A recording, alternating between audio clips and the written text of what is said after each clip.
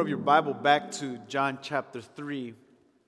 And once more, we've been studying John 3:16. So I'm going to read that to you this morning.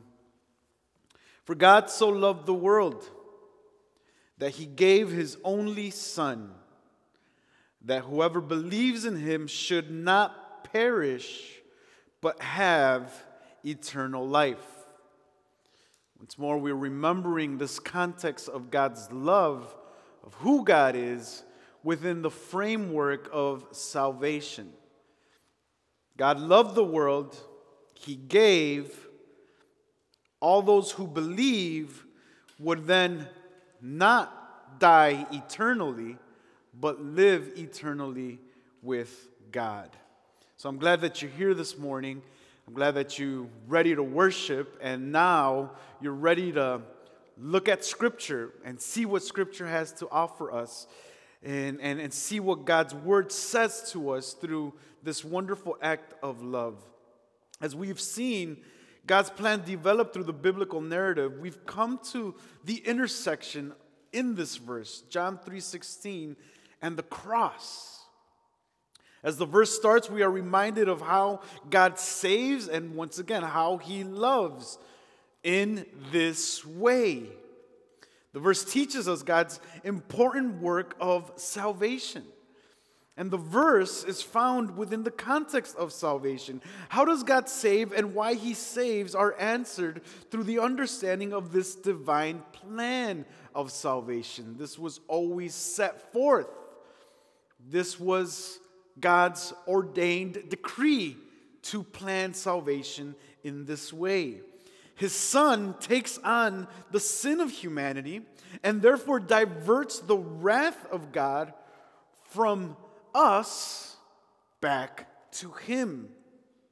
This was God's plan all along, to save sinners through a glorious exchange.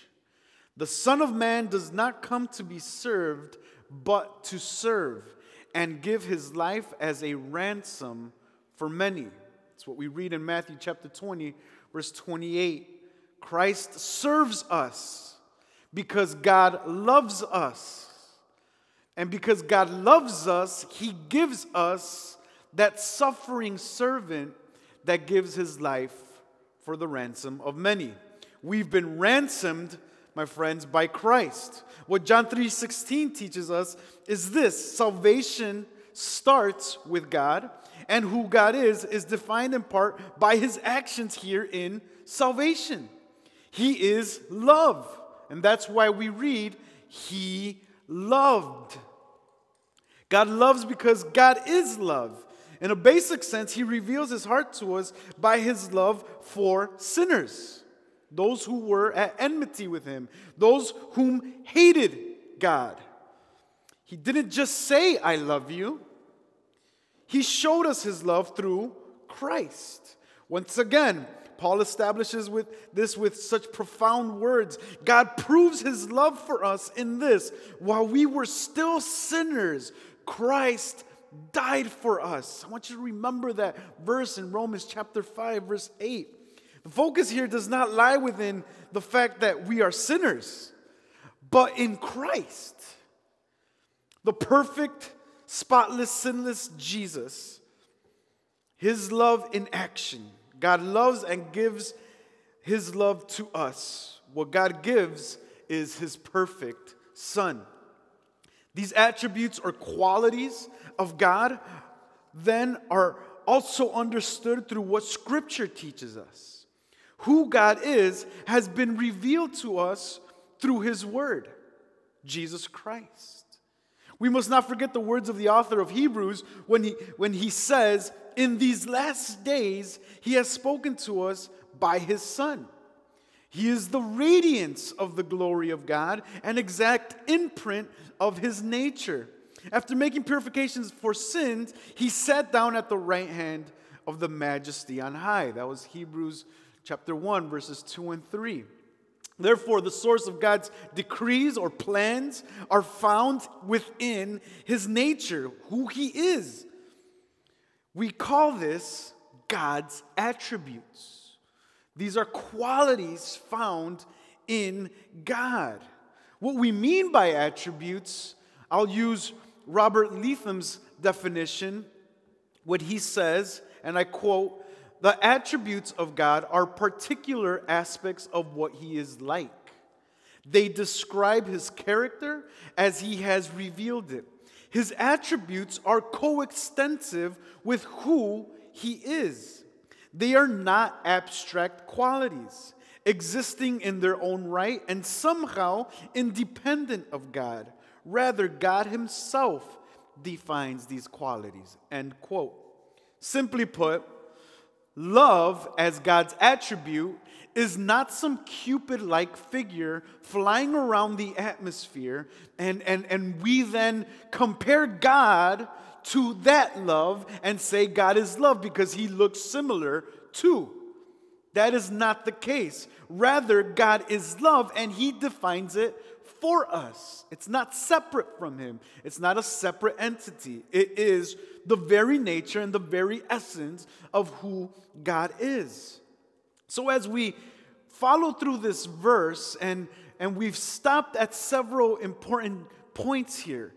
In the first two lessons, we've been focusing on God's decrees and God's plan as far as God being the initiator. That's why the verse starts off the way it starts. For God loved. And so now we're focusing now on this verbal aspect of God in his actions. God loves and gives. And so we're focusing on that one word, love, on how God expresses his nature to us through love as one of his major qualities. And so to understand this, we'll break this up in four areas, four distinct areas that will gather our thoughts around God's love. The first area we'll talk about today will be the revelations of God's attributes, how he reveals himself. The second will be on how God loves, or how God loved the world. The third will be the juxtaposition of his love with holiness. We got to remember these two are placed together. And number four, we'll talk about the results of this love. How God loves gives a result. There is a resolution to the way God loves. So to get right into it, let's start off with our first point here, the revelation of God's attributes. How does God reveal himself to us? We know God's plans or decrees are good and perfect because Scripture has taught us his ways are far superior to our ways. So the way we've understood the plans and decrees of God have come to us by way of Scripture. For instance, God says through Isaiah, "My ways are higher than your ways. My thoughts are higher than your thoughts." In Isaiah 55, verse 9. Paul then references Isaiah when he says, "As it is written, what no eye has seen, no ear heard, nor the heart of man imagined, what God has prepared for those who love him." It's 1 Corinthians chapter 2, verse 9. So therefore, his attributes have been defined for us through Scripture. The way we know God's plans are defined to us by way of Scripture. The way we know who God is defined to us by Scripture. So again, it isn't, God doesn't leave us this homework assignment to figure out how he is or who he is. It's not up to our imagination to develop who Christ is or make our own version of God. It is clearly depicted throughout all of Scripture. We know what love means not because the Bible only says he is love, but because he demonstrates his love. We have understood what mercy, grace, love, forgiveness, wrath, justice, holiness, and so on because of how God acts. How else would we know what forgiveness is if we don't know what sin is? So that's the important factor here through Scripture. We know these attributes of God. We understand God's qualities and characteristics because he shows us what they mean. They're not abstract qualities that we have to figure out on ourselves. Or we haven't developed these categories like love or justice or faithfulness and then attribute them to God. That's not how it works. God shows us how He is. He tells us how He is, and then He demonstrates it. And one of the biggest demonstrations of God's love is found within the context of John 3:16. He loved the world in this way. And therefore, Christ hangs on a cross. For who? For sinners. So that becomes very important. That's the way God demonstrates and shows His attributes most clearly within the context of Scripture. The second part I want to speak on is God's love. How He loved the world and how He actually demonstrates His love. This is number 2. In the Old Testament, Israel was led by a God who revealed Himself to His people through His attributes. We see this clearly in the story of Moses after the people sinned greatly against God by building for themselves a golden calf, an idol, upon Moses' delay from the mountain. We read that in Exodus chapter 32. As a consequence for this sin, they not only paid with 3,000 of their lives, God takes from them by the Levites, but God tells Moses He will not enter the land of milk and honey with them. His presence will not be with them. That's very important. The promise of God to the people of Israel was always the land. And God was always with them after Egypt. And now, because they've sinned greatly, and because they've built for themselves an idol, according to their imagination, the figment of what they wanted to develop, and what they wanted to worship, God says, I will not go with you. My presence will not be with you. Moses then intercedes on behalf of his people, and by so doing, God responds by saying, my presence will go with you, and I will give you rest. We have this intercessory prayer of Moses, the mediator between God and humanity. And so he intercedes, and upon interceding, God says, I will go with you, and I will give you rest. Upon this favorable response from God, Moses then makes a bold claim. And Moses says in verse 18 of chapter 33, please show me your glory. That's a bold claim. And the way God responds is, I will make my goodness pass before you, and I will proclaim before you my name, the Lord, and I will be gracious to whom I will be gracious, and I will show mercy on whom I will show mercy. But he said, you cannot see my face, for man shall not see me and live. In the next chapter, 34, Moses is found on top of the mountain, Mount Sinai, with the Lord, and here he shows Moses who he is. If you open your Bible quickly to Exodus, you'll see this clearly. Exodus 34, verse 6 and 7. The Lord passed before him and proclaimed, the Lord,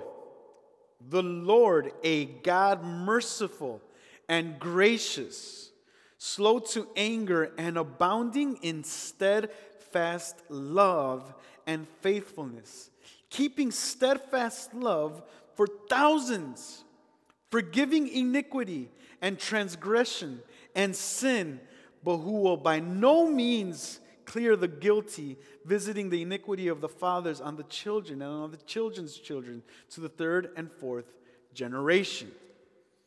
What we see here in chapter 33 and in chapter 34 is God's revelation of himself to his people. And he clearly states what it is that he is. And throughout all of Israel's history, these words will come to mind time and time again by way of the prophets. So God has already demonstrated His faithfulness. God has already demonstrated His mercy. God has already demonstrated His love in choosing a people that were insignificant. And God has redeemed them and saved them from slavery. All of this was said and all of this was done by God. And God's people experienced it and saw it. It was not just spoken to them. It was not just told to them that He was faithful. He showed them what faithfulness was like. What we see here first in chapters 33 and 34 is that His name is repeated time and time again. In chapter 33 and in chapter 34, especially verse 6, He repeats it twice. The Lord, back to back, the Lord, Yahweh, the lordship and the sovereign rule of God is placed first.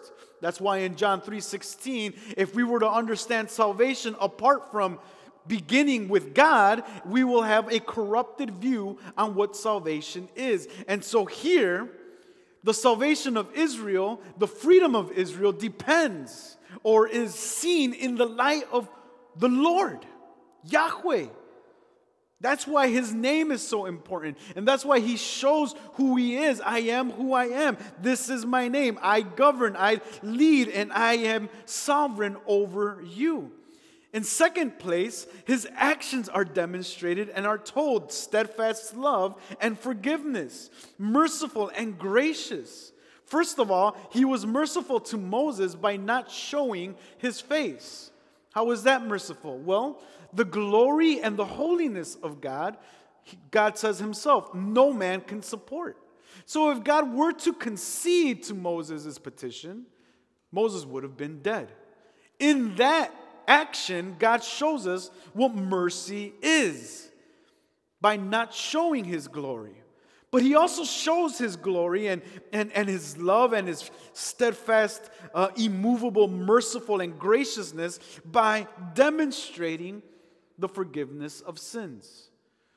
Up until this point, there has been a brutal separation from God's people and God.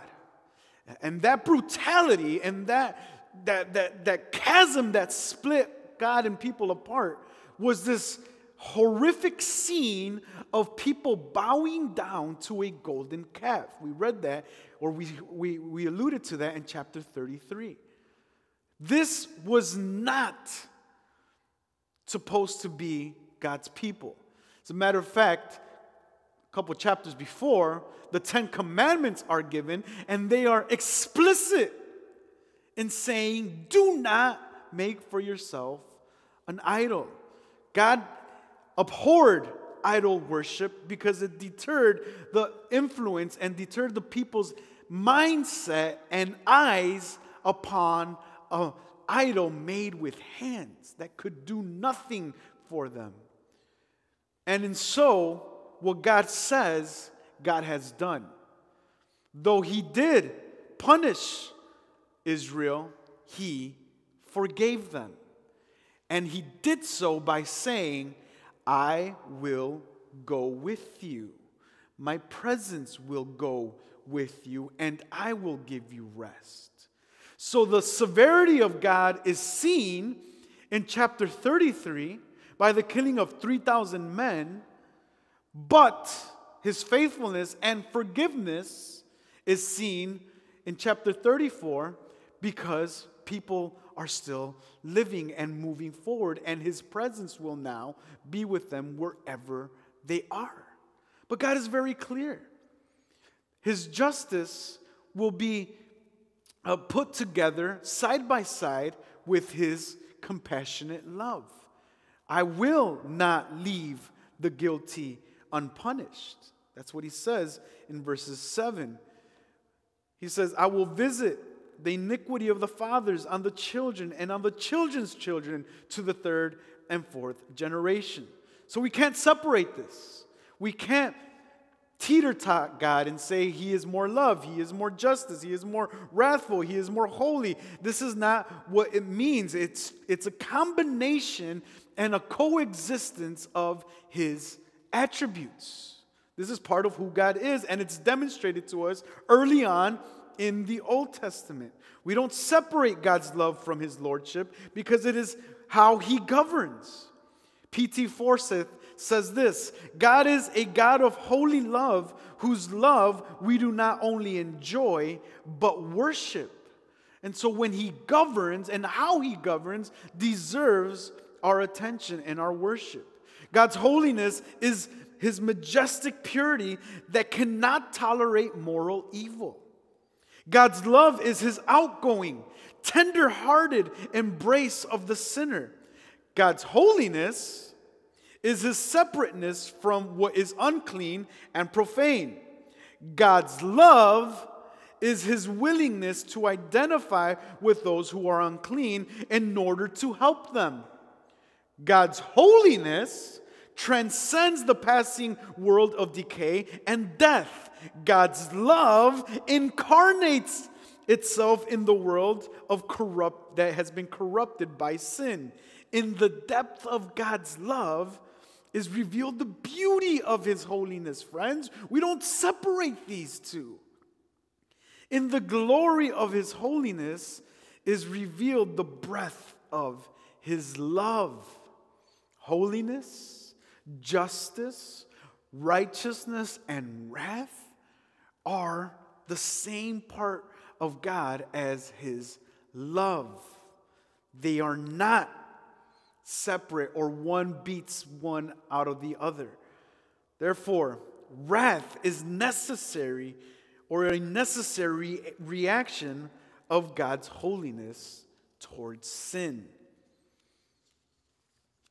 So number 3, we've spoken about the way God reveals himself, how God loves, number 2, and number 3, his love and holiness. Now let's put those two together a little bit more, especially within the context of incarnation. What John 3:16 has taught us is that a God-man, Jesus the man, a visible human being, hangs on the cross for sinners. This is Jesus. It's not a phantom. It's not an invisible spirit. It is the God-man who hangs on the cross. And therefore, the God of the Old Testament is incarnate in this God-man, has become man to show us not only that God is love and says he is love, but God demonstrates it by his sacrifice. God is love and so loves this world, loves his creation, and that is why he will once again redeem his creation. We live in this corrupted world not because God formed it in this corrupt nature. The world has been tainted with evil and sin and can only be redeemed or remediated by God through Jesus Christ. Pay close attention to what Romans chapter 8 says. In Romans chapter 8, verse 18, I'll read this for you. For I considered the sufferings of this present time are not worth comparing with the glory that has been revealed to us. Verse 19, for the creation waits with eager longing for the revealing of the sons of God. For the creation was subjected to futility, not willingly, but because of him who subjected it, in hope that the creation itself will be set free from its bondage to corruption and obtain the freedom of the glory of the children of God. For we know that the whole creation has been groaning together in the pains of childbirth until now. And not only creation, but we ourselves, who have the first fruits of the Spirit, groan inwardly as we wait eagerly for adoptions as sons, the redemption of our bodies. That's what Paul says in Romans 8, reminding us that this physical world will be redeemed by God. along with our physical bodies, from the ultimate bondage of sin, which has corrupted everything. God's love provides salvation, and He does so through Jesus Christ, the ultimate expression of God's holiness and love. So if we're going to put Christ within the context of God's love, and God is holy and He is love, then therefore the God-man must be, if He is God, both. We've often heard in post-modernity this division between the love of Jesus and the wrath of God. And as if there are two distinct beings or two separate beings. It's an old heresy like Nestorianism or Eutychianism that separates the essences of God. And that's not so, and that's not what the Bible teaches us. For Jesus Himself, like God, because He is God on earth, is also called the Holy One of God multiple times in Scripture. Take, for instance, Luke chapter 1, verse 35. The angel replied to her, "The Holy Spirit will come upon you, and the power of the Most High will overshadow you. Therefore, the Holy One to be born will be called the Son of God." The writer of Hebrews says the same thing in chapter 7, verse 26. For this is the kind of high priest we need. Holy, innocent, undefiled, separated from sinners, and exalted above the heavens. Peter then identifies the holiness of Christ when all the other disciples leave Jesus because of what Jesus says, as far as saying, "This is my body, eat of my body." And then Jesus asked him, "Do you want to go also?" And Peter replies by saying, "We have come to believe and know that you are the Holy One of God." That's John chapter 6, verse 69. Peter reiterates and reemphasizes this in his preaching in Acts chapter 3, verse 14, when he says, "You," talking to the Jewish people, "denied the holy and righteous one and asked to have him murdered. And let a murderer be released to you." Peter understands, yes, Jesus is love, but Jesus is holy. He is the Holy One of God.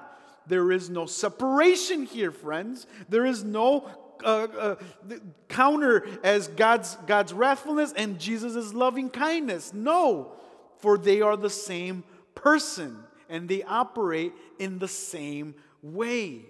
To divorce His holiness from Him is to ignore, and it corrupts His very nature.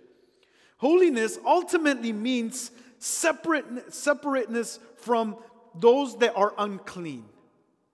Holiness heightens our understanding of God's love, especially in Jesus. It is not a teeter-totter. God is more holy than He is love, or Jesus is more loving than God is holy. In the Old Testament, God shows Himself holy by His righteousness. That's what Isaiah chapter 5, verse 16 says. God's eyes are too pure. He can't even look at evil, as the prophet Habakkuk says in chapter 1, verse 13. The people of Israel will therefore live holy or be holy by observing the commandments of the Lord in Deuteronomy chapter 26, verse 16. So God is holy, and therefore Jesus, the God-man, is holy. And to understand this and get this Jesus holiness a little bit more heightened is if we take a look back at the Levitical system and see how this operates. In the Old Testament, the Levitical system, starting in Leviticus chapter 5, we can see is the presentation or the concept of what is clean and what is unclean. This is not a matter of hygiene, rather moral purity.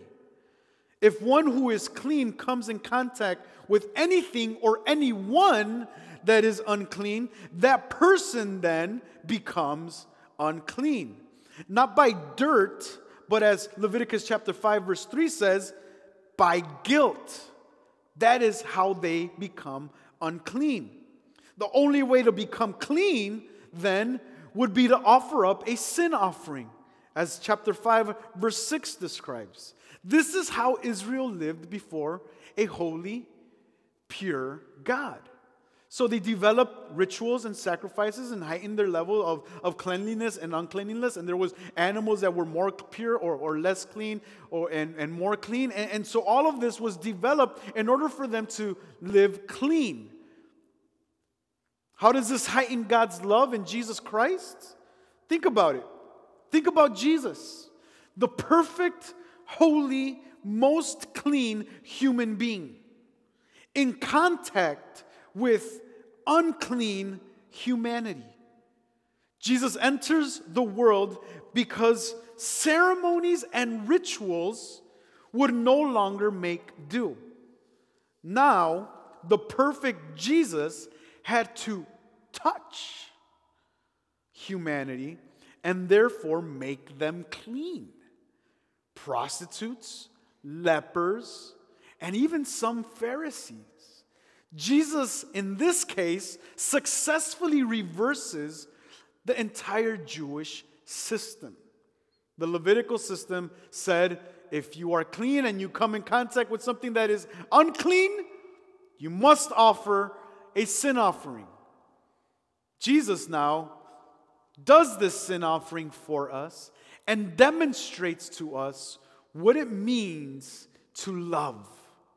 Even the perfect Holy One of God shows us what love is by touching us and making us clean, making us like Him.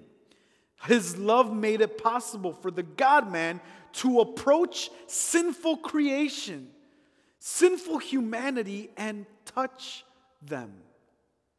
His holiness is what made them clean. That is why the demons themselves understood Jesus as the Holy One. Mark chapter 1 verse 24 says the demons are saying, "What do you have to do with us, Jesus of Nazareth? Have you come to destroy us? I know who you are, the Holy One of God." Even the demons knew that He was the Holy One of God.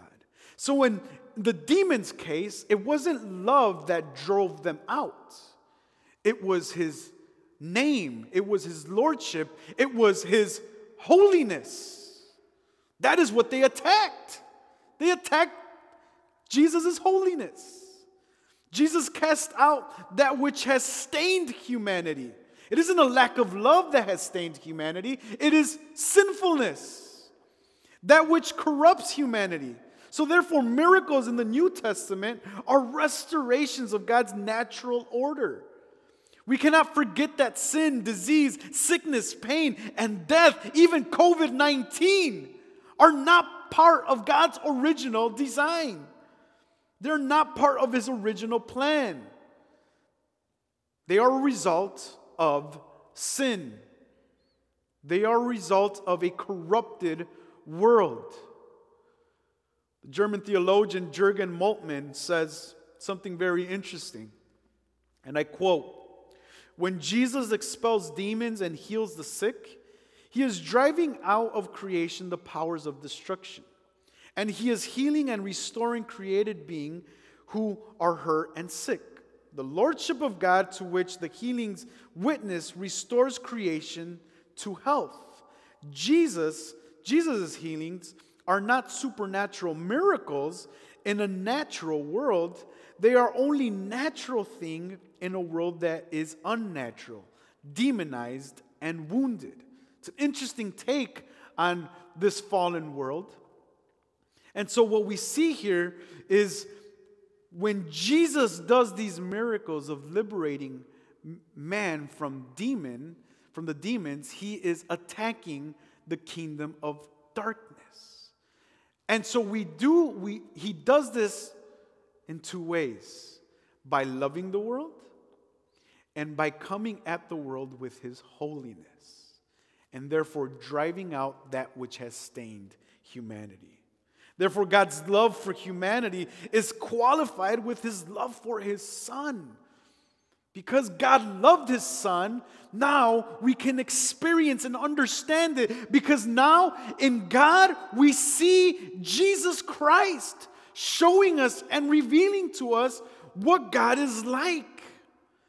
And next week we'll talk about this a little bit more, this inter-Trinitarian love with God, with the Son, and the Son with God and the Holy Spirit. And we're going to see how that all works out and how it all pans out. But it is enough to say now that we know God loves us because God loved his Son.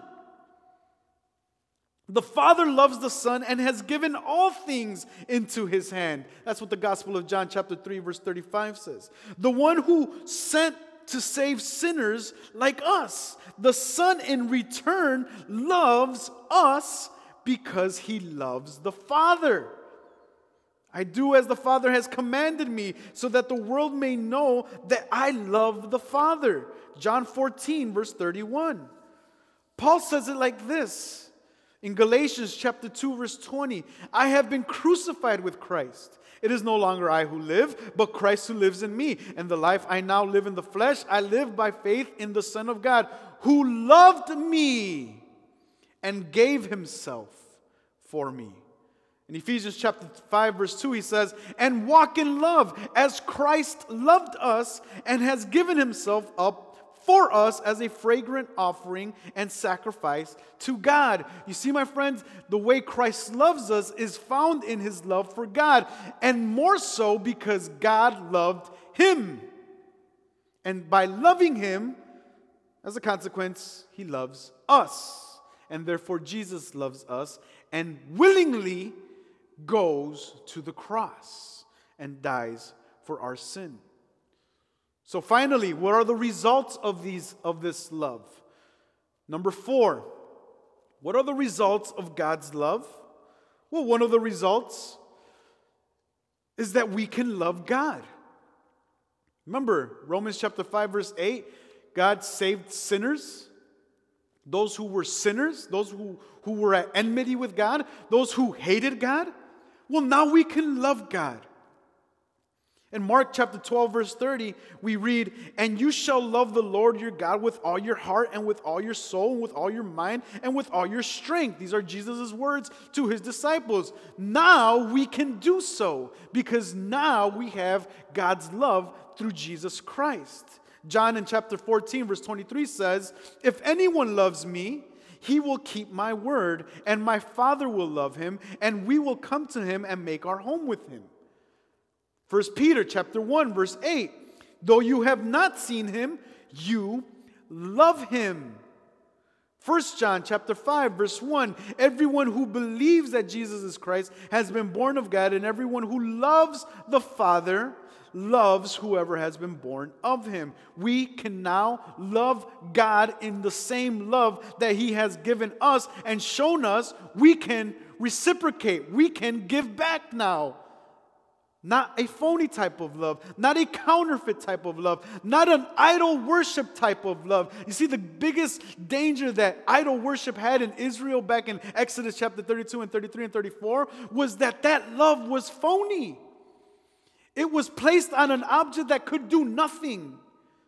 Now our object of worship, our object of love is found in the Godhead, is found in the deity, and it's more so evident in the life of Christ. We can love God purely because he has loved us purely.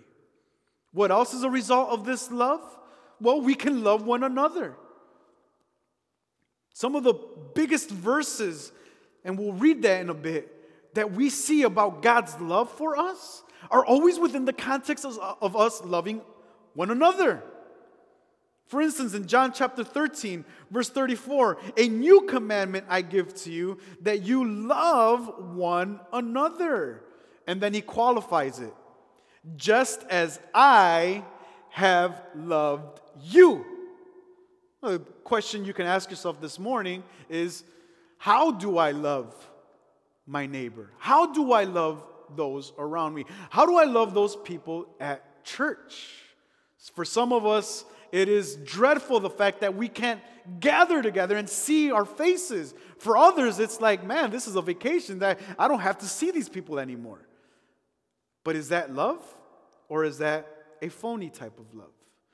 Now open your Bible to 1 John. I want to read this to you because it's one of the most important chapters and sections on love that we'll see. I know we can go to 1 Corinthians chapter 13, but look at what 1 John chapter 4, verse 7 and on says.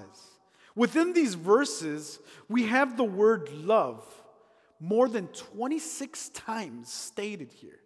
And I want you to feel the emphasis that John writes when he says this. In 1 John chapter 4, verse 7, "Beloved, let us love one another, for love is from God. And whoever loves has been born of God and knows God. Anyone who does not love does not know God, because God is love. In this, the love of God was made manifest among us, that God sent his only Son into the world so that we might live through him. In this is love, not that we loved God, but that he loved us and sent his Son to be a propitiation for our sins.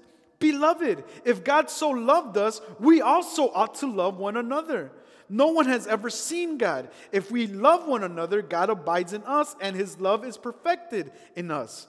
By this we know that we abide in him and he in us, because he has given us his Spirit. And we have seen and testified that the Father has sent his Son to be the Savior of the world. Whoever confesses that Jesus is the Son of God, God abides in him and he in God. So we have come to know and to believe the love that God has for us.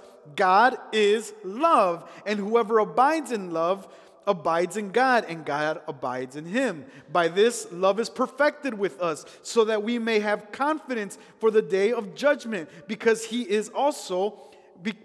he is also are we in the world. There is no fear in love, but perfect love casts out all fear. For fear has to do with punishment, and whoever fears has not been perfected in love. We love because he first loved us. If anyone says, I love God, and hates his brother, he is a liar. For he who does not love his brother, whom he has seen, cannot love God, whom he has not seen. And this commandment we have from him: whoever loves God must love his brother.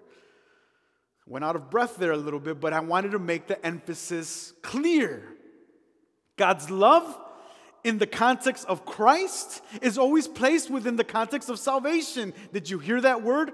Propitiation, sacrifice. And then what does that do? It allows us to love God by him abiding in us and us abiding in him. And the result of that, my friends, is because we can love God now, because his love lives in us through the Spirit, we can love one another. So you see, when Jesus says the greatest commandment is to love God and love one another, it cannot be done outside of God's love for us. So the beauty of God's love is that he allows us to fulfill the commandments. What are the commandments? To love God and love one another. We cannot do that on our own. And so by sending Jesus, dying for our sins, taking away the corrupt nature of our lives, giving us the Spirit to empower us to love, we therefore can fulfill the two greatest commandments. If not, you and I, that's it. We give up. There's no other way to do it. But because God is love, he has given us this opportunity. And so we can love one another. We can also love our enemy and show them what the love of God is. So if we have difficulty loving one another, can you imagine what it means to love our enemy now? The people that have hurt us, the people that have damaged us, the people who have caused us pain, the people in our youth or even in our adult lives that have made our lives miserable. God says you can love them too. That's why Luke chapter 6 verse 35 says, but love your enemies and do good, because we can. Again, qualified because of Jesus Christ. God is love, my friends, is not a good bumper sticker quote. It's not just a mushy phrase. God is love means it is a part of who God is. But not only that, it is all of God. The love of God is simply God loving. Love in itself is not God, because we don't deify love, but God is love, because that's His nature. God's love harmonizes with all His other attributes. Holiness is loving holiness. Love is a holy love. God's love is pure. Like God is light implies that there's no darkness, as John chapter 1 verse 5 says. God's love implies there's no malice or hate. God's love is of Himself. It doesn't come externally. He is love. Therefore, the love of God made known in Jesus Christ cannot be reduced to God's saving work. The saving work of Christ reveals the love of God. God's love is infinite, according to Psalm chapter 36. And because God is holy and righteous, we might stand in awe and in reverence of Him. God's love is a love that loves even the unlovely and unlovable. It is self-sacrificing. It is self-giving. It seeks the benefit of the recipient instead of the giver. In the wonderful words of this Puritan Thomas Watson, mercy and love sweetens all of God's attributes. God loves us and God loves you. And so therefore, friends, you can love one another and you can love God the right way. Let's pray. What can we say but to say thank you for loving us and for sending Jesus to sacrifice Himself for us. That perfect sacrifice for imperfect people. Thank you for washing us. Thank you for cleaning us. Thank you for making us acceptable. And thank you for giving us the power to be able to love as you have loved us.